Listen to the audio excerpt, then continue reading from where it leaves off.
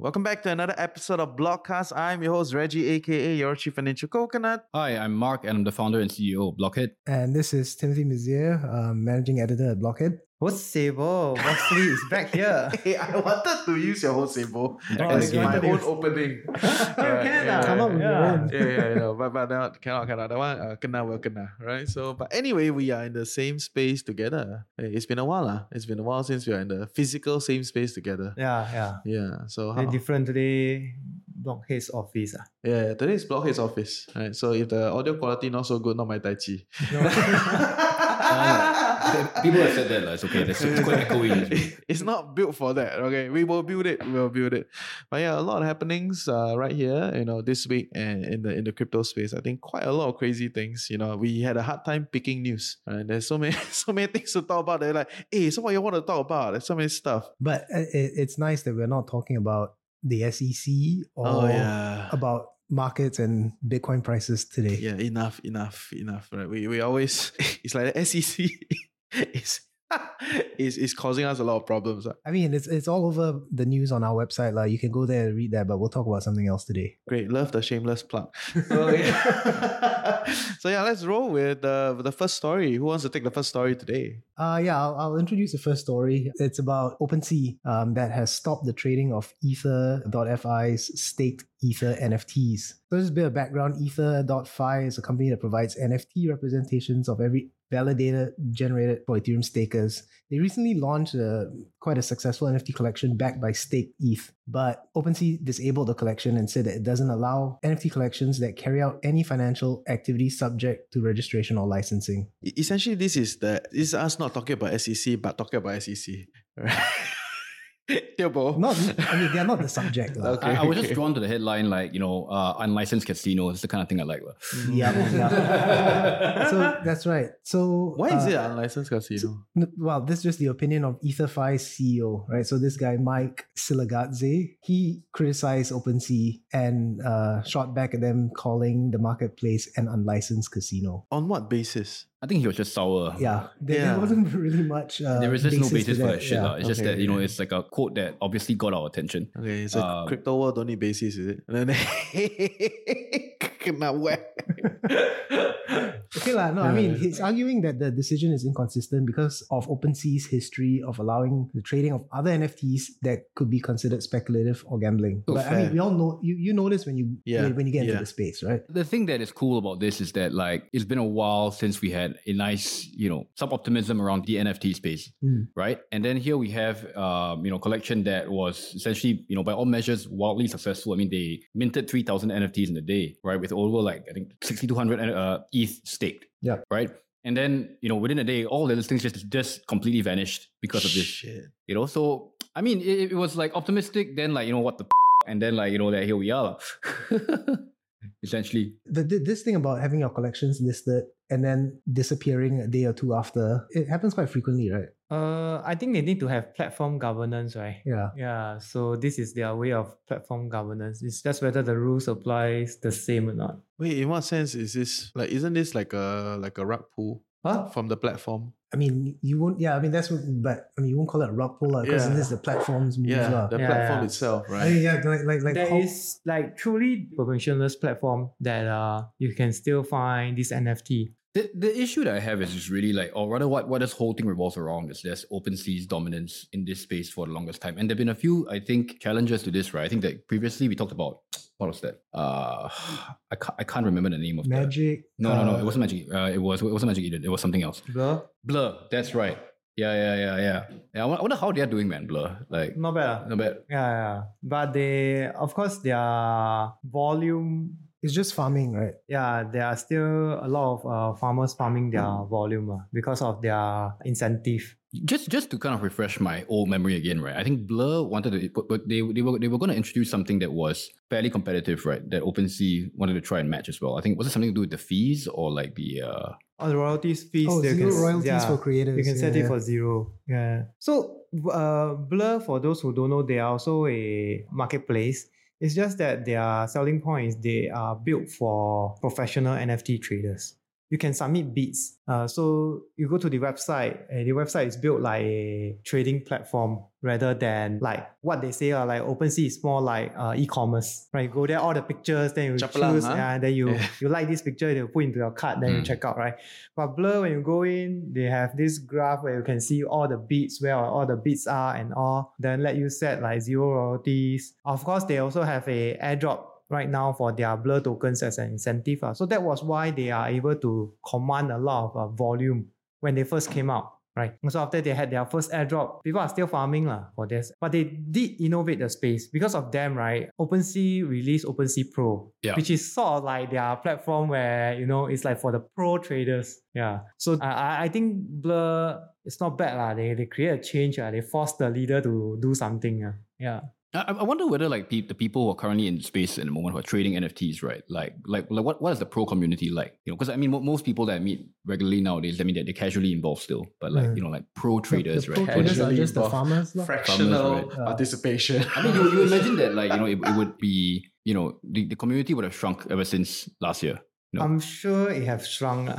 Right. Yeah, pretty sure. Yeah, but I guess back on the topic at hand, right? So like, I think a lot of this just stems from the fact that, it feels like OpenSea can pretty much just do whatever it wants, right? Because it's the first function of being the platform that you need to list your collection on, right? Yeah, I mean, it's problematic when the marketplace can halt trading on whatever without any prior notice. Quite a problem. Yeah. I don't think that is very cool. It further kind of disrupts the confidence of this kind of stuff. Yeah, which is not very... which is already not in a solid place. People are already shaking. Then you do some stupid things. Right. So the base product, which is the ETH, is still floating around in terms of SEC decisions. So yeah, interesting. I mean, at the end of the day, that's what people want. That's what the community wants, right? It doesn't mean governance will give it to you. Yeah, so right, it doesn't mean you always want you what can have all you want, right? But it doesn't always come to you. And I think it's about being smart and not just about being what you want. Right? I mean, that's why. Are there any alternatives to OpenSea then for such projects? Well, there are like Looks Rare, Minted Network. I think Blur can also list it there. Yeah. So these are the few. I think there are a lot of smaller marketplaces out there for sure, but are there people using them or not? Because as in like, are there enough liquidity using them or not compared to like important. OpenSea? Because if you are on OpenSea, there are more eyes on you and for sure, liquidity. But if you are on somewhere else, everyone want to list in the big markets because the valuations are better. Right, and then we all know like a big part of this NFT story really is also marketing and narrative. Yeah, it's true. Right. I've been waiting for my NFT collection to drop. Right. What's my team doing? Hey, must work harder, right? Which I guess segues very nicely to the second story, right? Which is like the next viral trend, right, in the space. I give you 5 points for a great segue. Go. No, I mean like if you think about like most of the stories that come out from this space, it really is all about something is happening in the Twitter space, some drama that's being built up, right? Or some dispute. And then like, the community just comes together and then, that hype just kind of builds from there, right? It's like the textbook thing, but like it has to be created organically. It's very hard to kind of like, like manufacture that kind of thing, right? So the most recent one is, I'm not sure how you would pronounce something like this. It's regarding the Open Edition NFTs. No, it's OPEPEN because it deals with Pepe, Oh, okay. Yeah. Sorry. Right. So it's OPEPEN, right? I mean, of course, I was looking at it, it was like, is it OP-Pen? OP-Pen? I mean, like, for like... That was your era, bro. Yeah, man. OP-Pen is like...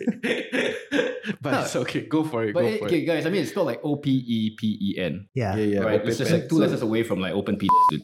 Hey. Sorry. Tarik. Okay, go Sponsor at the door gonna cancel. Right. Yeah. So anyway, so this is about the OPEPEN edition NFTs, right? And so essentially the story here is that, so this involves several pretty prominent actors here, right? So the first one being Pepe.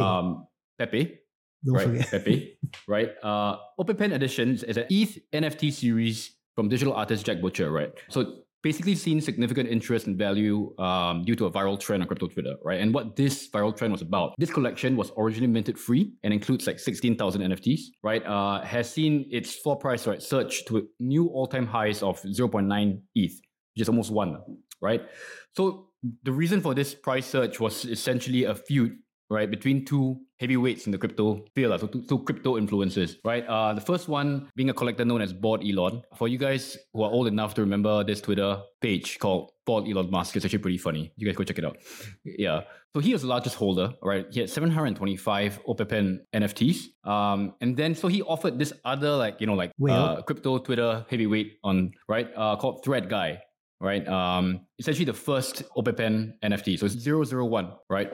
Oh shit, that's quite cool. In exchange for his Mutant Ape PFP, right, which was valued at that point in time, I think 40,000 US, right? So the thing about this, I mean, I'm sure you guys, if you've been following the space, PFPs, especially like the certain collections, like your Mutant Apes, right? They become really synonymous with your online digital identity. So it's really, the value of that to someone cannot be overstated. Okay, so the deal here was that he was supposed to exchange the first OpenSea NFT for Thread Guy's Mutant Ape PFP. Basically, he called a floor price, or not a floor, but he established a value on an open edition pre-mint NFT. Exactly, which was 40K at that point in time. Yes, he called for the trade. Yeah. Right. So Thread Guy obviously, he didn't accept the deal, but the idea of him changing his his long-time PFP was the subject of a lot of conversation on through Web3. Right. So in the center of this argument, it caught the attention of Jack Butcher, right? So it's the artist that I mentioned at the start of the segment, who created a custom OpenSea image for Thread Guy, right? So then this prompted Thread Guy to change his PFP, right? So it's essentially this, just to kind of backtrack a little bit, right? There's a deal for the first OpenSea NFT in exchange for the Mutant PFP, right, of Thread Guys, but he said no. So the artist then created a custom one for him, and then he changed his PFP. And just saying, I love how profile pic is like PFP, but anyway, please. I mean, it's just easier to kind of say, I guess. Go. This basically started an NFT frenzy across crypto Twitter, and then copycats started popping up. And then so the artist, James Butcher, decided to essentially capitalize on the hype by launching a tokenized version of the custom PFP that he made for Thread Guy. Wow. Okay, called OpenSea Threadition. Thread. So then this minted at about 0.001 ETH, which was about 2 USD each, I think, right, at that point in time. And then all proceeds from the sale were essentially allocated back to Thread Guy as a thank you for his contributions to the Web3 community. Oh. Yeah. So, I mean, it is a bit heartwarming, kind of I guess, in a way, to see how this kind of transpired, But I think more interestingly is, at the time of writing, right, OpenSea has already amassed upwards of 716 ETH, which is 1.3 million of trade volume across 677 sales. Like it was a free thing. Yeah, I mean, that, we've talked about Goblin Town many times in the past. I mean, it just shows that, the community or the culture surrounding it, it just shows it's they way need more important than it just shows they need a coconut in the game. Yeah. Right. So we need to launch something. Right. True. Yeah, I mean, you're not very convinced. No, I was about to say roadmap, utility, all that, not so important. Culture is key. Yeah, but okay, you guys can't forget that first of all, Thread Guy really he's been a consistent contributor on the Twitter space, so he's got a huge following, and this is not something that can actually be manufactured, in my opinion. So there is always that to think about. Yeah. I mean, but star power cannot be denied. But I do agree with that point that it's not about utility. It's really about the community, the identity, the culture, and the hype that people come together around it, right? And then ta-da! Yeah. No, but so I was about to say, what's curious to me is that, open edition means at least for this one, OpenSea, there were 16,000 minted, right? Control. The open edition all supposed to be the same, right? But then they also want to use this is the first of the open edition that was minted. So there's still a number to it, So it's not exactly... the same. If you can have a 001 of an open edition, then, I mean, now... Yeah, it's not fungible, right? Anyway, yeah. Basically, it's different. Yeah. Interesting. Boss Lee's take, I want to hear. I never really follow this news, but I just feel that it's hype right now. Yeah. The floor price will come down, but it's still, and I agree that it's possible for, how much was the initial mean? Even for... Free, it was free. Oh, it's free, so it's possible for a free thing to go into such prices. I mean, you just think about it now, possible. the numbers, right? The OpenSea edition is this point amassed about 716 ETH in trade volume, which is 1.37 million US. And the creator's earning is 0.5% of it. So... I mean, it's quite impressive if you guys think about, what's I been like generated. this model of free mints. Yeah. In what sense? I mean, and then just the creator takes the cut. Yeah. As compared to, whatever marquee collection, there's a lot of marketing and hype around it that charges 1 or more ETH for for PFP. Yeah. NFT has this ability to rally the crowd together because it's like everyone owns one of it. They come together in a Discord, they can talk about it. It's like you have ownership. So the community is very important. But a large part of this, I feel, and there are also a lot of degens lah. So, for sure. So right now they are hyping it up, then the floor price will come down. But coming from zero, right? So it's still very impressive. And having the creators earning is also good for the creator. Then you can keep coming. So what is out the with life ideas. cycle then? If let's say, okay, so now it started from zero, right? And then now for some reason it has become like, It's the there's a typical price now, pump. right? Yeah. You So go there's to a the- pump, right? So then what is the after life cycle? If let's say like, because I think for a lot of people, if they are parked into it, right, then they definitely want it to continue to kind of move at least laterally or further up, right? They will want to believe that Yeah, this they will always. they believe. Yeah. So then what are the signs to show that it can actually keep moving, or is it just gonna come down? So there's no proper business model for NFT collections yet. So I don't talk about this open pen because I don't really clear. But if you take a look at example, right, BAYC, wow, the gold standard, right? They keep coming out with secondary collection. You have BAYC, then I drop you MAYC, then I drop you No, they ApeCoin. want to inject what serum into your goddamn Yeah, thing then and turn they into sell this you thing, and then like serum so you can like, my make God, your dude. MAYC better. I can think of other things you can inject, but I think that this is not Right like now, I said, control myself. Right now, the model is keep producing new products but selling to existing audience. That is a problem. So the cycle is, I feel that they will keep coming out with new things and just to keep the hype. But there's no new audience coming in. Sometimes free might be a good solution to Like a bring in training new ground, audience. right? Yeah, Because so maybe the next thing that they come out with, right, could be something 50% free, 50% is given to existing audience. Hopefully the 50% free can onboard new audience. Because if there's no new audience, the there's collector no- pool doesn't grow. Yeah. The apex is only that big, only, right? That- It's a that's the- standard that's the collector thing. business structure. But I have I don't know whether this is an alternative view or what lah, but I feel as if like We need to launch a card game, is it? no lah. Like I think that the idea of actually trying to find utility or value in this space, right, is a bit warped in the sense that like maybe they should just stop trying to do that. Because if you think about what is the value chain here, let's say like I am an NFT holder or I decide to kind of like mint this, right, is the fact that I get to participate in the story and the culture. It's like something that's happening online and I actually have a real, like I am part of what's like, I'm part of the narrative. Fair. Maybe about a few years ago, I would challenge you very hard on like, this is dumb, right? But after a while, I was like, I get it lah. But it's like that is a utility in itself. Correct. The ability to be part of a Part of community, community. to show that, hey, we got the same, like monkey here, right? Yeah, Say, but sorry. it's also no, but it's also not just the whatever it is that's minted, like it's like like that virality that was happening at that point in time, right? You were actually taking part in that shit, right? And then you came away with something to show for it, right? So like that is something that's actually very unique to this space. I will have to admit, because it's like participation in kind of like online culture that you can't get anywhere else. It's very interesting. I agree. Yeah. But that part, right, cannot make the price go up. Exactly. That's the line of the question comes back to whether the prices will be sticky, and because now it's already past the hype, right? So a lot of our listeners, if they're already in, they're in. No, but this is why the new editions that come out, right? Like like are probably should be seen in that light, because it's just the creators trying to kind of come up with new narratives and stories for people to, So in other words, nobody has successfully kind of tied through this hype. No collection has. BYC? BYC They though? keep coming, they have games and all. But the Party value- Penguin but is the- taking a different route. That route is also trying to build a decent business model. So what they did, they go for the toy route. Actually, that one also quite smart. But I'm not exactly a toy collector. Maybe some of you are. Our producer But is. they have proven that, at least from the tweet I saw, when they released the Pudgy Penguin toys on Amazon, they sold for 500k worth. And right now, all their products, so there's this very expensive one. What do you call it? Bear Brick. Yeah. So they're going down this route, right? They're also introducing figurines on Amazon.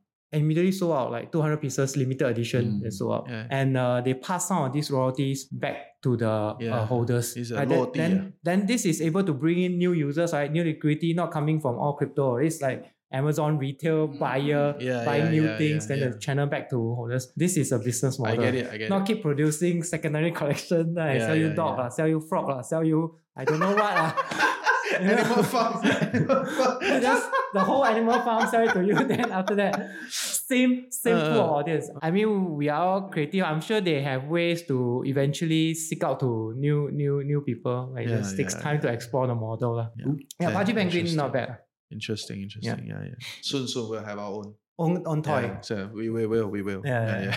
Maybe, I must say enough time that I will commit to it. Where's the believer my t-shirt coming? believer. That's a good one, man. We should totally get on that. Should totally The do a believer. I think believer believer t-shirt. is damn funny. Really. So if you want the believer, you come to our socials and say, I want the believer t-shirt, and then we will print it. Okay? And the believer open edition. Yeah. One Can. design, right? Yeah, one design. Yeah. Idea? We do have a store, a merch page on Blockhead. But you don't have believer. Yeah, I know. Yeah. We have to So you edit come to there. our socials Yeah. and say that you want the believer, right? And then if there are enough people, then we will actually do it. That'd be quite cool. Start selling merch already. Yeah. Always have lah, but yeah, it's just there in the background. Oh. Mm. Okay, then the impromptu segue to IFCC. -5 points. You're not good enough. Oh. Mark has leveled up, right? His segue is damn solid, right? But now, okay, we segue to You the want to third try? story. You segue, then I'll continue It's the fine. He story. already done his job already. All these NFT stories, man. I don't really. It's just so hard to kind of like really kind of keep up the space. I'm not sure what is coming up next. So like as. I'm letting you spill, man. Right. Okay. Right. Like, it kind of makes you question, like, so like after this, like, like with what's happening at like with Etherfi and OpenSea, right? Like, what are the next developments that we might not be aware of, right? The stuff that is currently under the currents, about to become viral. About to become viral. Yeah. So then we will segue into IFCC. So in Paris, there's a Ethereum conference ongoing. It's not exactly news per se, but some of the new, most of the protocol projects, they are large scale projects, they will take this opportunity to release new product. So we'll be talking about some of the new products that are released. So a few that caught my eye. I think number one is Chainlink. Chainlink introduced CCIP. So before we get into what is CCIP, you need to understand Chainlink. So Chainlink itself is a pricing oracle. So to the public, most of us will treat them as a pricing oracle, but actually they provide a lot of other services like randomize. So when you are minting an NFT, back to the NFT again. So sometimes you cannot be truly randomized. You need like another smart contract to support you to do this. So they have this third party thing that you can also use. So Chainlink introduced CCIP that allows a developer to easily do cross-chain token move. So for example, you're moving from Arbitrum to Avalanche or Avalanche to FTM, you can easily do that with CCIP. You can think of it like a middleware. So if I go into another explanation, is they sort of like providing two routes. So typically when you want to move a token from, let's say, Ethereum to Avalanche, you need to use a bridge. So what they do is they allow you to do it natively. And typically when you do it, the two routes are burn and mint and lock and mint. Right. So burn and mint is that. So this is the OG method, or this is a new method that they are. So no, these two methods are built into their CCIP so that you can easily do it. Otherwise, it takes a developer a lot of effort to make sure that everything is safe and secure. Basically, it's a middleware, make it easy. The other product is Uniswap X. Like Uniswap X is a new product by Uniswap, not Uniswap 4. So Uniswap X actually enables.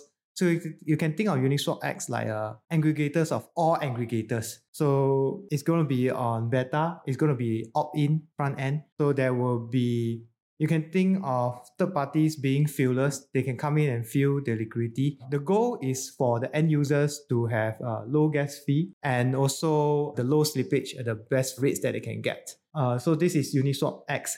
So some of the people say that when Uniswap X released this, they are not actually the first. The first, there are two others that are doing separate of what Uniswap X is doing. One is CowSwap, right? CowSwap. It's COW, there's a meaning, but it became like CowSwap.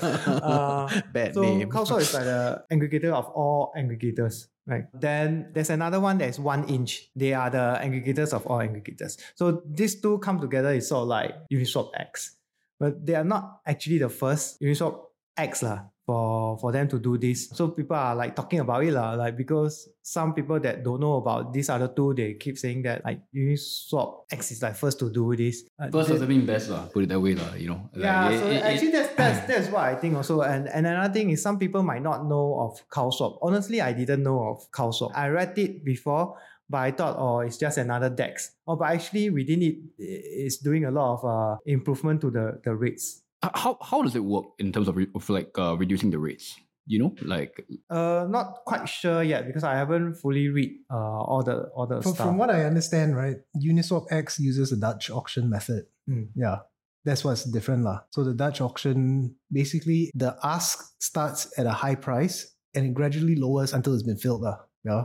You guys realize there's always when we need to kind of put a label on certain terms, right? It's always Dutch something. I don't care about the Dutch. Okay, we talk about it later. I don't care about the Dutch. Tell the Dutch to just go and do their thing, right? No, but basically it's called Dutch auction because that's how it used to. How they sell flowers.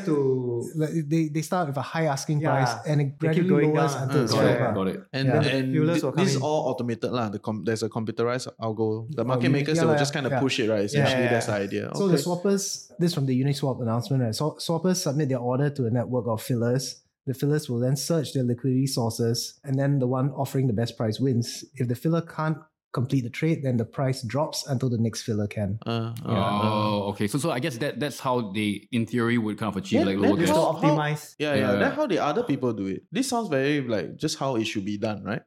Same but different. Never really read. The other way is everybody just open bid down there and just how 1inch do it is just and never read into the specs on how they do it. Yeah. I mean, I guess what is interesting, or the reason why we're even talking about it now, is because it's obviously Uniswap's a brand. It's like a very well-known brand in this space, right? Yeah. So if you think about how... And I rather work on the unicorn than a cow.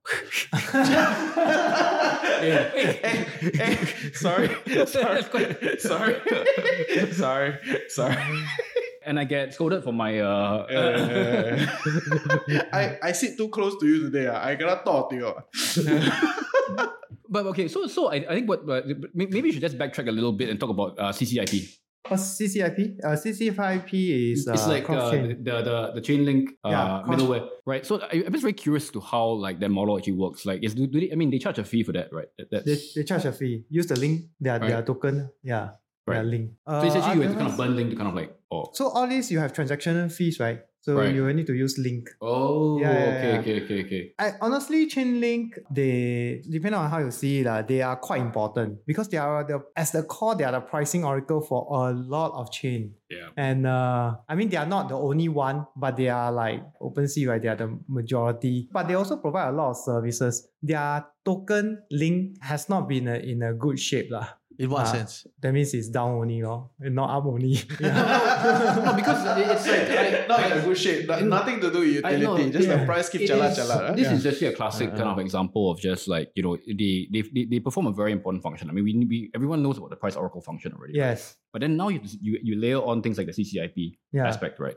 These are really targeted at developers and a certain part of the community, right? So I think that maybe they need a better job. They need to do a better job in terms of just making this really understandable, or kind of the broader market, even the casuals, they should kind of also understand their importance to the space. Yeah. No, but a lot of midstream providers end up get merged in. That's how all industries work, right? A lot of people in the middle, only industry will know them. Yeah. True.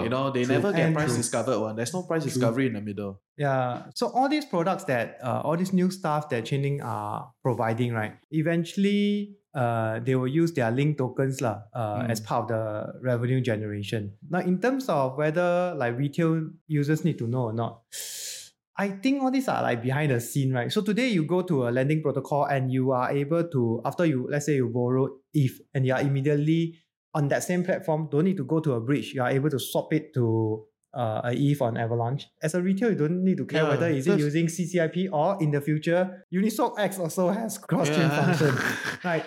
we don't care. We don't it's a care B2B whether- arrangement, yeah. right? Yeah. But on the other hand, I feel that Chainlink, in order to make their price go up, they need to know that products, all these new products they are introducing actually provides value. And of course, the developers are on board. Nobody use no game. Because today, but I'm thinking that if you are a Chainlink holder, the Link token, you should study into what they are building. I mean, the Link has been languishing it for some time already, I guess. You mean down only? No, but I mean, even when it was up, also it wasn't like but anyway, I guess all relative. Maybe down only is too aggressive. It's like sideline. It's been down. It's been down. Down only a bit fierce, right? It's been down. But I also don't understand. They are quite important, as in like Chainlink is itself, right? Because being a pricing oracle is quite important. I always say, right, it's the midstream problem, right? Yeah. It's like the clearing houses, right? They are very important. But do you care about clearing house? You don't, right? So how are you gonna fry up this perceived value of a clearing house? Right? It's like the law firm, right, in the middle of a property transaction. It's like, okay, they're important, but do you really care about them? Right? You know, you don't really care about them. You care about the fees. You care about the fees at the end, right? And so it's really about the end tier markup, right? So if let's say you transact with any platform that you actually interact with directly, and if they can have a markup, then the arbitrage of the difference with the Link token at the back, then that gives it room for it to, kind of move a little bit, but it still doesn't really fry up a certain kind of like value to it in my view. It is very utility. So once again, today's episode is utility not important. Is it must exciting more important, is it? Maybe they need to take a maybe they need a Link NFT. Yeah, I was going to say that. I knew you were going to say that, so I want to like hijack what you said. Maybe they need like an OpenSea kind of like version of that. Okay. Let me go back to the story. Not story, but the new product. So we have the Chainlink CCIP, we have Uniswap X. We also have Lens V2. I think Lens V2, this one sit to you. Because I only know of Lens. I don't exactly know V2, what are the new releases. Well, okay, so I thought Lens was interesting because a lot of talk about social fi over the past year, but nothing has really taken off. Lens was one of the bigger players, but even they haven't garnered much traction. Oh, by the way, Lens is by Aave. Yeah, Lens is by Aave. And by the way, Aave launched stablecoin. Okay, we get to that. Okay. But so Lens, crypto-powered social media platform, right? And they just launched V2. But I mean, even the V1 wasn't open to the public.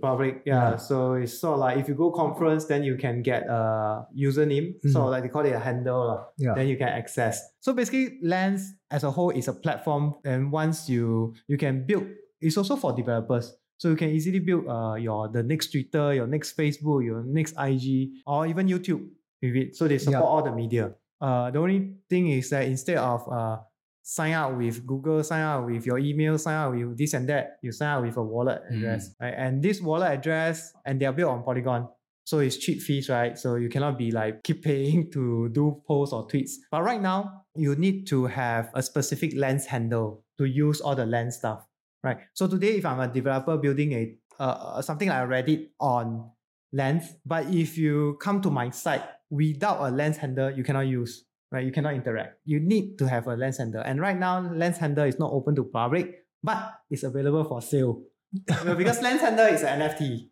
It's available for sale on OpenSea. Then never financial advice. Not telling you all to go and buy the handle. That's our other t-shirt. There are ways to get the free. There are ways to get the handle besides going to conference. I think online if you find that definitely have. That means you need to do some contribution and all this and that. But you can sell. You need to prove your worth. Proof of work. Proof of work. Yeah. But okay so basically V2 makes it even more like Twitter. You can block other users on chain. There are a wider range of monetization opportunities that are being built into this V2. I guess it's interesting because people are looking for alternatives to Twitter right now. But you have a Lens handle, right, Tim? Yeah, I do. Do I have one? Because of maybe you should explain to the audience like how you got the Lens handle. You should also do an article on it about Lens protocol. Will be interesting. But I feel if we cannot cross the wallet problem, we can never get to social fi. What do you mean by the wallet problem? You cannot even get a normal user, retail user to download Right.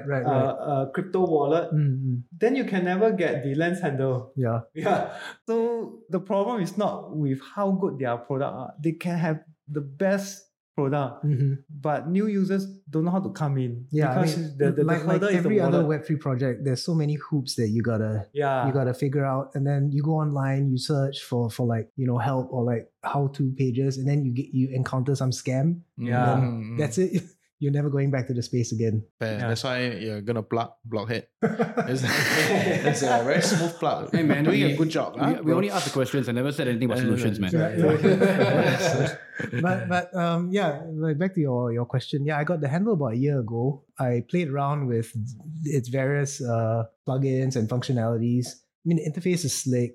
They got a video application that looks like YouTube but better. But again, like its Twitter-like page and this Lens video, like it's still limited by the contributors, because it's not been public, the content is quite thin, and I haven't really gone back to it. Maybe I just checked it out every couple of months just to see if there are any updates. Maybe they need to buy a big person. But this inside. is permissionless. So you can see that our team has one handle, but he goes to different project and everyone is using that same handle. So what they are driving is that, it's not like you have an IG account, but you cannot bring that IG audience or that IG ID over to your TikTok, right? Because they don't talk, right? But once you build on they just take Lens, everything is the same. You can even have your audience on different platform, but you can maybe build your own email messaging tool on chain and talk to them.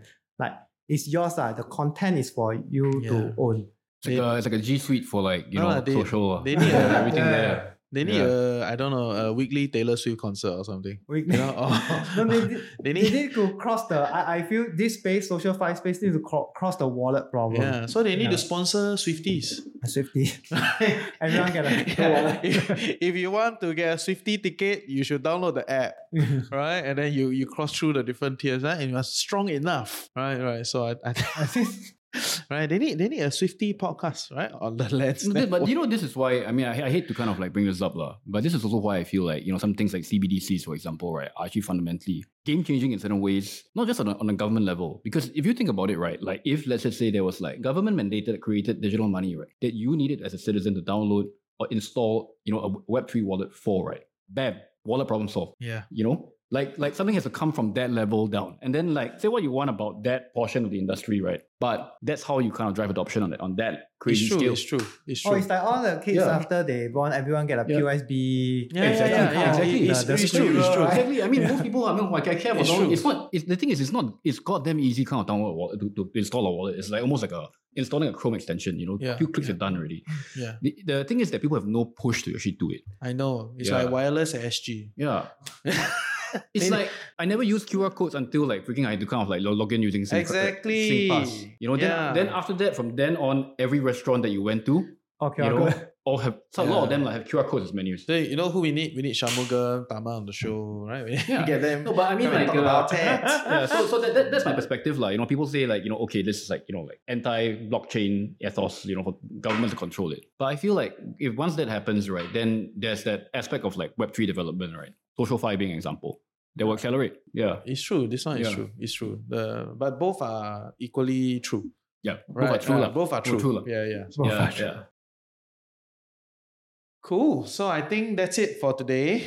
We've gone through a lot of stuff. Actually, even the many new products, they could all become an episode on their own, right? Yeah. So there's so much to discuss. If you have any particular new thing that you observe and you would like us to talk a little bit more about it, you can always write into us, right? And then we can take it from there. Most importantly, come to our socials and let us know if you want the Believer shirt. I think that's the most important plug for today, right? So that's it for Blockcast today. We'll see you next week. Bye-bye. Next week. Hey Coconuts, so yes, I hope you enjoyed this new show that we're building together with the team at Blockhead, and the goal is very clear, right? We're not here to shield any token or be a cheerleader for any project, but we feel that there's a lot of development that's going on in this space that we could cover and continue to be a little bit smarter as investors. I mean, eventually you tune in every week to a financial podcast network. so that you can be smarter with your investments. And if it so happen this is something that you're looking at, the crypto space, Web3, Metaverse, all these kind of stuff, then that is where we're trying to cover, but not from the angle of like this is good, that is bad, but really trying to see it from like what is happening, how is it developing, and I hope you find this useful and interesting, right? So if you want to continue to get more coverage around the crypto space, check out blockhead.co, and then we will see you next week.